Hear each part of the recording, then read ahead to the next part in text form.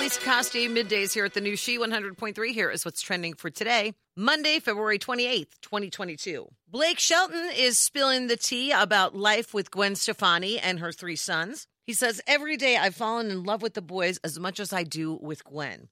He says he never thought twice about making a commitment to the boys. He did so because he had such a fine example in his own father, who married his mother when she already had a baby, his older brother Richie. He says he took Richie on and raised him from the time he was 1 year old, and my brother never thought of my dad as anything other than his dad.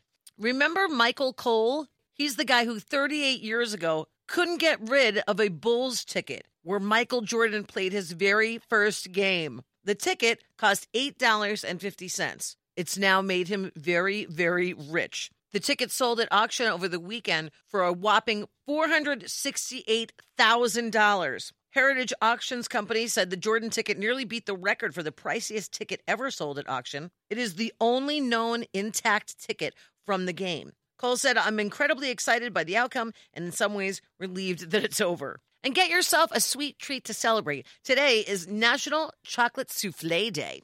And that's what's trending. Have a great day. And thank you for listening to the new She 100.3. Hits of the 80s, 90s, and 2000s.